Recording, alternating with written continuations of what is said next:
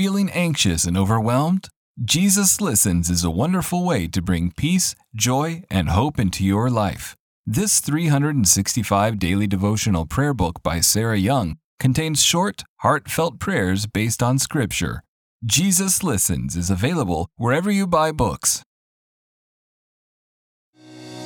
I think when we lift our eyes, we'll be reminded, hey, the one who made the moon, the one who with his fingers called out the stars, with his voice, with the word of his power, separated light from darkness, he loves you. He has a plan for you.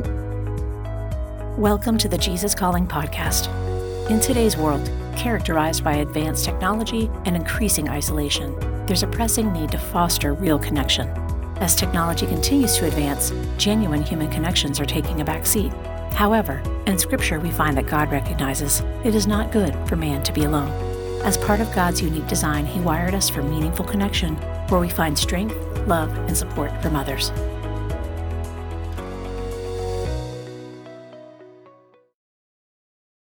This week, as we celebrate Thanksgiving and a season of connection and gratitude, we have two pastors to help us navigate a time that can also be lonely and disconnected.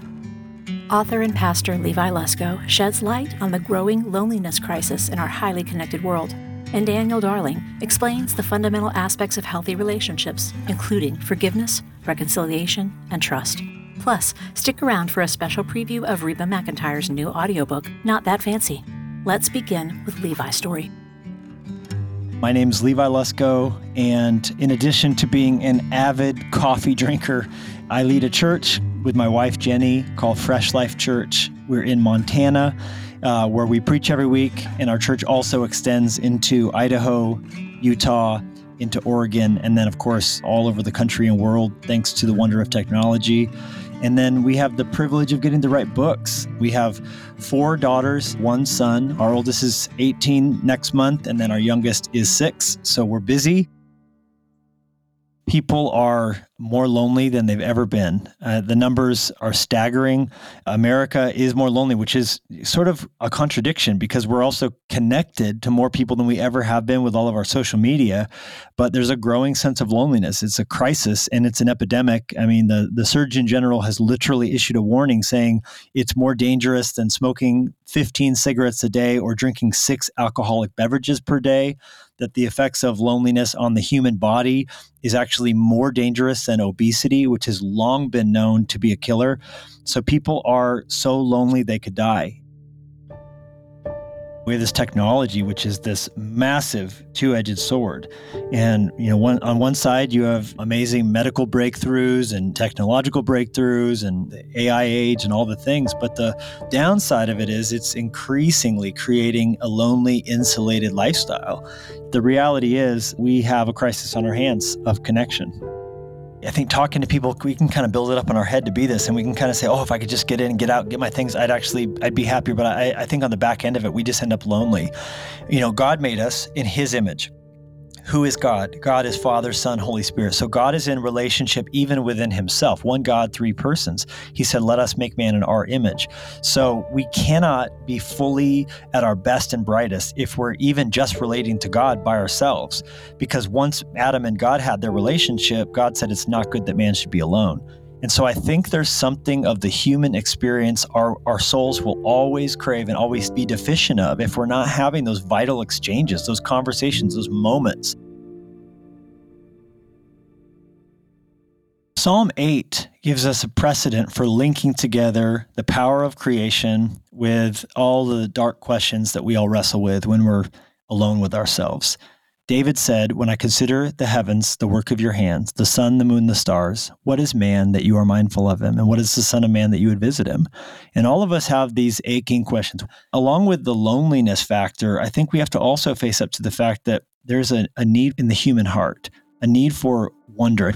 It was Neil deGrasse Tyson, the astrophysicist, who said that when kids come out of buildings, they intuitively look up. Hey, that cloud looks like a dinosaur. Hey, look at the stars. Hey, look at the sun. It's adults who, in their own self-importance and hurried busyness, that come out of buildings and look immediately down to their cell phone to see, oh, I'm late. Oh, I've got this. Oh, these emails. And so I do think we would do better, like Jesus said, to all become a little bit more like little kids and to just spend more time lifting our eyes. I think when we lift our eyes, we'll be reminded, hey, the one who made the moon, the one who with his fingers called out the stars, with his voice, with the word of his power, separated light from darkness, he loves you. He has a plan for you. He came in the person of Jesus to this world. He wants to have a relationship with you. And there's a real sense of calm and comfort that comes when you sort of realize that. God's going to keep his promise. As long as the sun and the moon remain, God's going to be faithful. And his word's never going to pass away. And so it's safe. It's a safe, sure thing for us to bet our lives and to bet our deaths and everything in between on these words of God, and that God will never leave us, will never forsake us. So no matter what you're facing today, God is safe to build your life upon. And the weather and the wind can change in a moment, but God's word never will. Every time we lift our eyes to God, we're going to feel less alone, because our prayer itself reminds us we have brothers and sisters. We have a family. I would be remiss if I didn't say how grateful I am for tools like Jesus Calling that help us to have and establish regular rhythms in our walk with Jesus, for us to grow, for us to have it not just be, like some official thing, this dispatch that we get maybe from church on a Sunday, but that every day we're in the struggles. I love this verse in Ezekiel where before he gives his prophecy, he says, I sat where they sat. I sat where they sat. He didn't give this sermon to the nation of Israel from afar. He sat where they sat, and then he spoke from that perspective of being right there in the midst of the suffering of captivity they were in. And so I would say to the person who you're struggling right now, I would just say, Jesus sat where you sit. He was a man of sorrows, acquainted with our grief and our suffering. He didn't, give us this good news from far away. He entered into our suffering to sit where we sat. He went through puberty. He went through sorrow. Jesus knows what you're going through, and he has a plan for you in it. He has a plan to give you power and to give you peace and to give you comfort. And I don't say that lightly. I know what it was to bury my own daughter. We faced loss around Christmas time, actually. And the first time Christmas came back around, we were really at a moral dilemma. Do we put the lights up? Do we put the stockings up? But we found that instead of running back and shrinking back from those things by doing them, even when we had to do them through tears and shaking hands, that God met us in that pain. He met us sitting where we sat in that suffering. And there's power for you. There's peace there for you as you run toward the roar, doing the things that feel scary for you.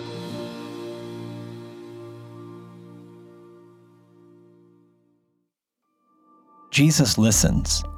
November 7th. Ever-present Jesus.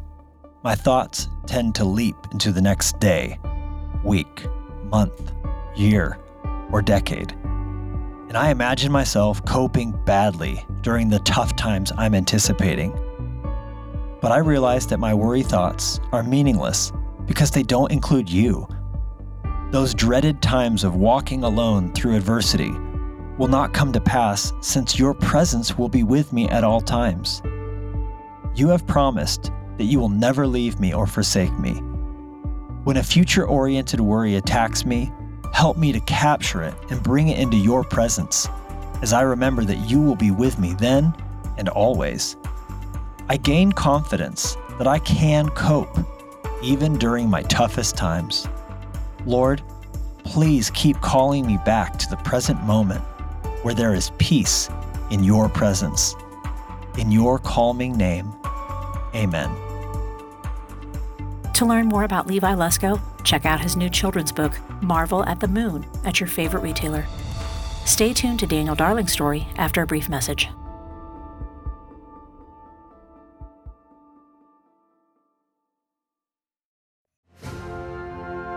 During times of transition and unknown next steps, it's more important than ever to cling to the promises of God and to tune your ear to what Jesus has to say.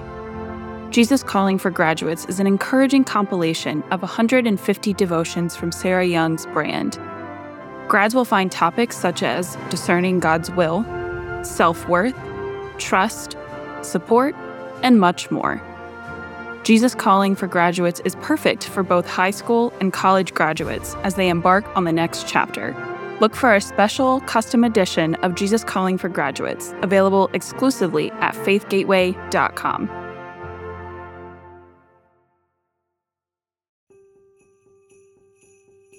Enjoy more peaceful moments this holiday season with Jesus Listens for Advent and Christmas.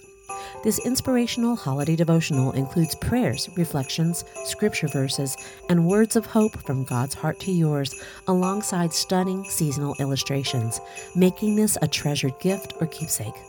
It's ideal for anyone longing to draw closer to Jesus during the Advent and Christmas season, and those who are looking for comfort, calm, and peace in place of the holiday bustle, and families who want to cultivate a tradition of Advent prayers and devotions together.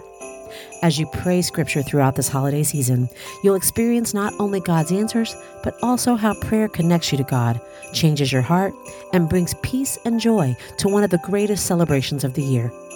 Jesus Listens for Advent and Christmas is available now at your favorite retailer. Our next guest is author and pastor Daniel Darling, who made headlines after being fired as the spokesperson for the National Religious Broadcasters Association. But it wasn't his departure that made news. It was the way that he handled it. His gracious response to the situation set an example as to how treating others as we would want to be treated, the most important tenet of Christianity, sometimes gets lost in fear, judgment, and ultimately division. I'm Daniel Darling. I'm director of the Land Center for Cultural Engagement here at Southwestern Seminary, and I also teach in the college. I'm the assistant professor for faith and culture here in Texas Baptist College. We're in a very divisive age. We're in a very disruptive age. I think a few factors. You have the digital revolution, which has changed the way that we communicate with each other. We've endured global pandemic. We've endured terrorism, multiple wars. The world is very divided and confused. And of course, Christians are caught up in that. So our churches are caught up in some of the divisiveness of the age. Paul says at one point in 1 Timothy, he says to fight the good fight. In other words, there's things worth fighting for. So there's a body of truth that has been passed down from generation to generation in the scriptures, what God has revealed to us that we can't budge from. We have to hold on to the good and true and beautiful about who God is and who we are and who Christ is. At the same time, Paul says to Timothy in 2 Timothy, avoid stupid and foolish arguments. And so there are things that we may have opinions on and they may be important to us, but we should be open-handed about and learn to love and live with people who disagree with them. This is especially important for the church. Jesus said that the world would know that we are his, not even by our clever arguments, which we should be making, not by our apologetics, which we should absolutely be doing, and not even by our acts of mercy in the world, which we should be doing. But he said the world would know that we are his by the way we love each other. In other words, the world should look in on Christians and say, I don't really understand what they believe, and I think they're a little bit crazy with this Jesus thing, but man, look how they love each other. Look how these people who have no business being together and no business calling each other brothers and sisters, how they do that. Jesus said to his disciples, love one another as I have loved you.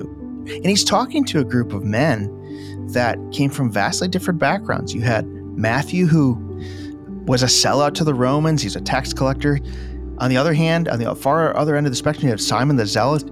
Jesus puts them together and he says, love one another as I've loved you. In other words, all your previous way that you identified yourself, all your previous ways that you saw yourself have gone away because now you're part of this new family in this new kingdom and God is remaking you.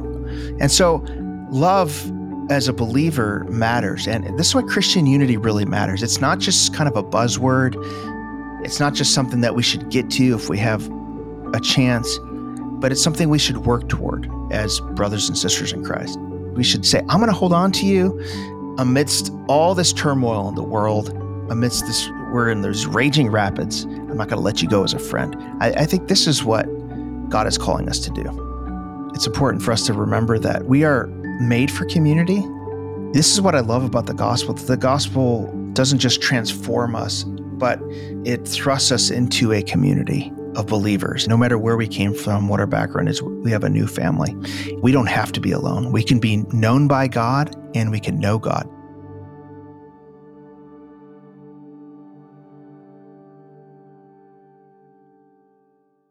I just felt the Lord was saying, okay, I've given you this platform.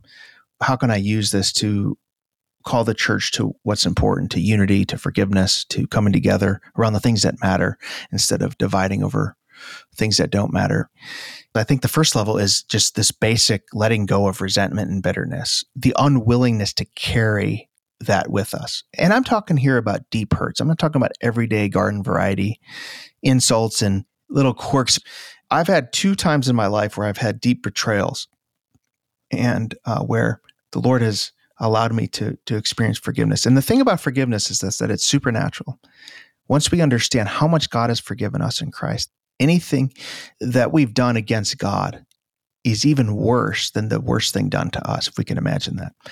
And God gives us that ability to forgive. And what forgiveness is really simply, it's saying, I'm going to release this bitterness to the Lord. I'm not going to seek vengeance in my life. Because here's what bitterness does. It's really like an acid that you drink and you expect it to hurt your enemy, but it hurts yourself. And it really splashes into all of your relationships and hurts you. This happens over time. I don't think time heals all wounds. I think time plus intentionality can heal wounds. That if you're willing to allow the Lord to give you a spirit of forgiveness, I think forgiveness is also not a one-time thing, but a habit. It's a rhythm. It's a way of life. When Jesus tells Peter to forgive 70 times 7, he's not giving him a checklist or a formula. He's saying, this is going to be a rhythm. Every time that song comes up, every time you pass that house that reminds you of that deep hurt, every time that memory floods your mind, you can go to the Lord and give this to him. I can promise you over time, God will give you peace. He will give you love. He will take away that bitterness. A second level is reconciliation. And I think we should pursue reconciliation everywhere we can. You know, if we need to pick up that phone call, if we need to make that visit, we should do that. But it's not always possible. You know, it requires 2 people. And sometimes you try as hard as you can, like Romans says, as much as you can, live at peace with all men. But the other side's not willing to come and meet you. But we should at least try. And then I think the third level is trust, which is even a harder thing. And that's really not always possible, right? So you may forgive someone, you may actually reconcile and be at peace with them, but are you going to trust them with a piece of your life like that?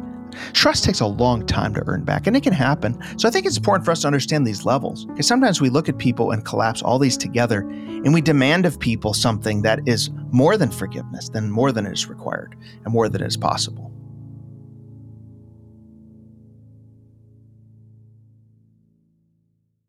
I just want to say there are people probably gathering over Thanksgiving, and there's a lot of hurt. There's people who've been rejected by their families, people who've been hurt, maybe people who don't have a great relationship with their father or their mother or their parents and have not felt that affirmation.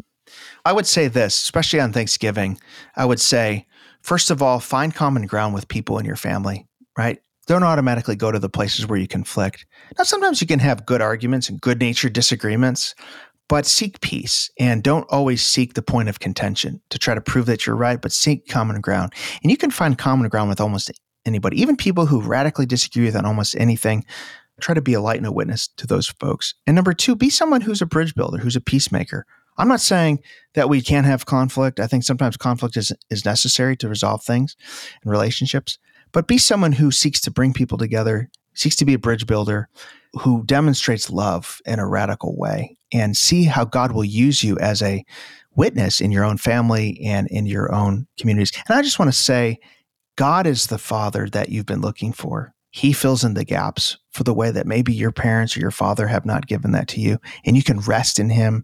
He's the one who created you. He's the one who sent Jesus to this earth to rescue you. If you're in him and you know him, you're a son or daughter of the King.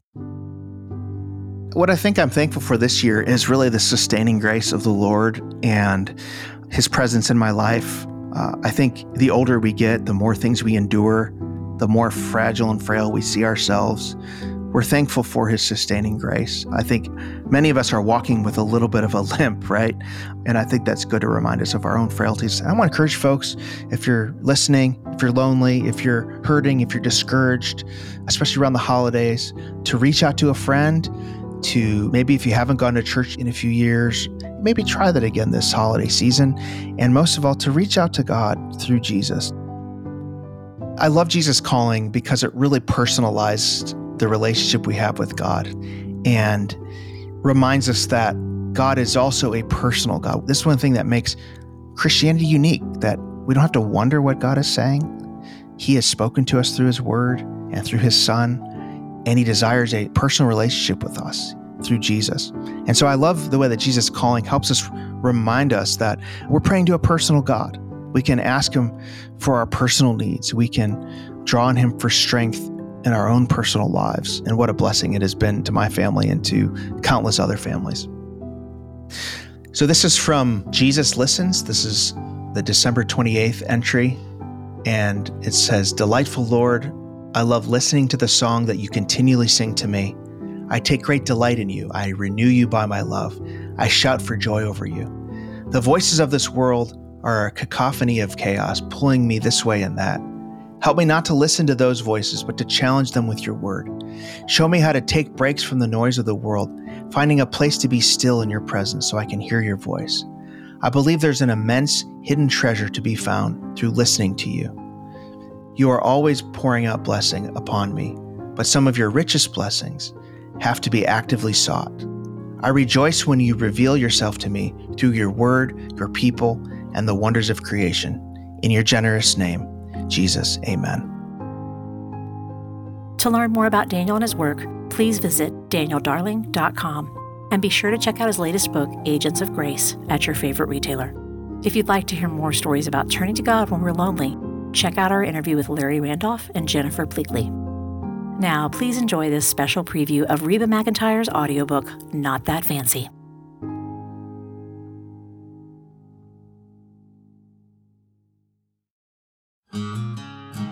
I have so many friends that I am so fortunate to get to be around, work with, and socialize with.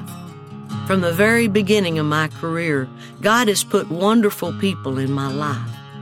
I know that not everyone gets to work with amazing friends, so I am always grateful that every member of my team is a dear friend.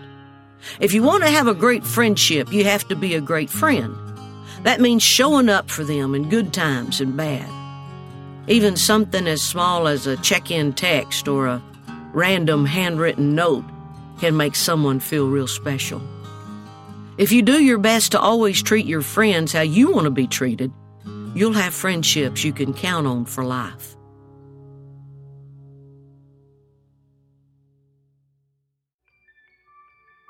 Next time on the Jesus Calling podcast, we'll hear from the pastor of South Tulsa Baptist Church, Eric Costanzo, who shares about his church's refugee program that was created to foster a sense of community and belonging to those seeking a new life in the United States. God will bring people across your path who can encourage you and help you feel part of community, but there's no human being who can provide the love and care and the confidence that the Lord can give. We just have to seek Him.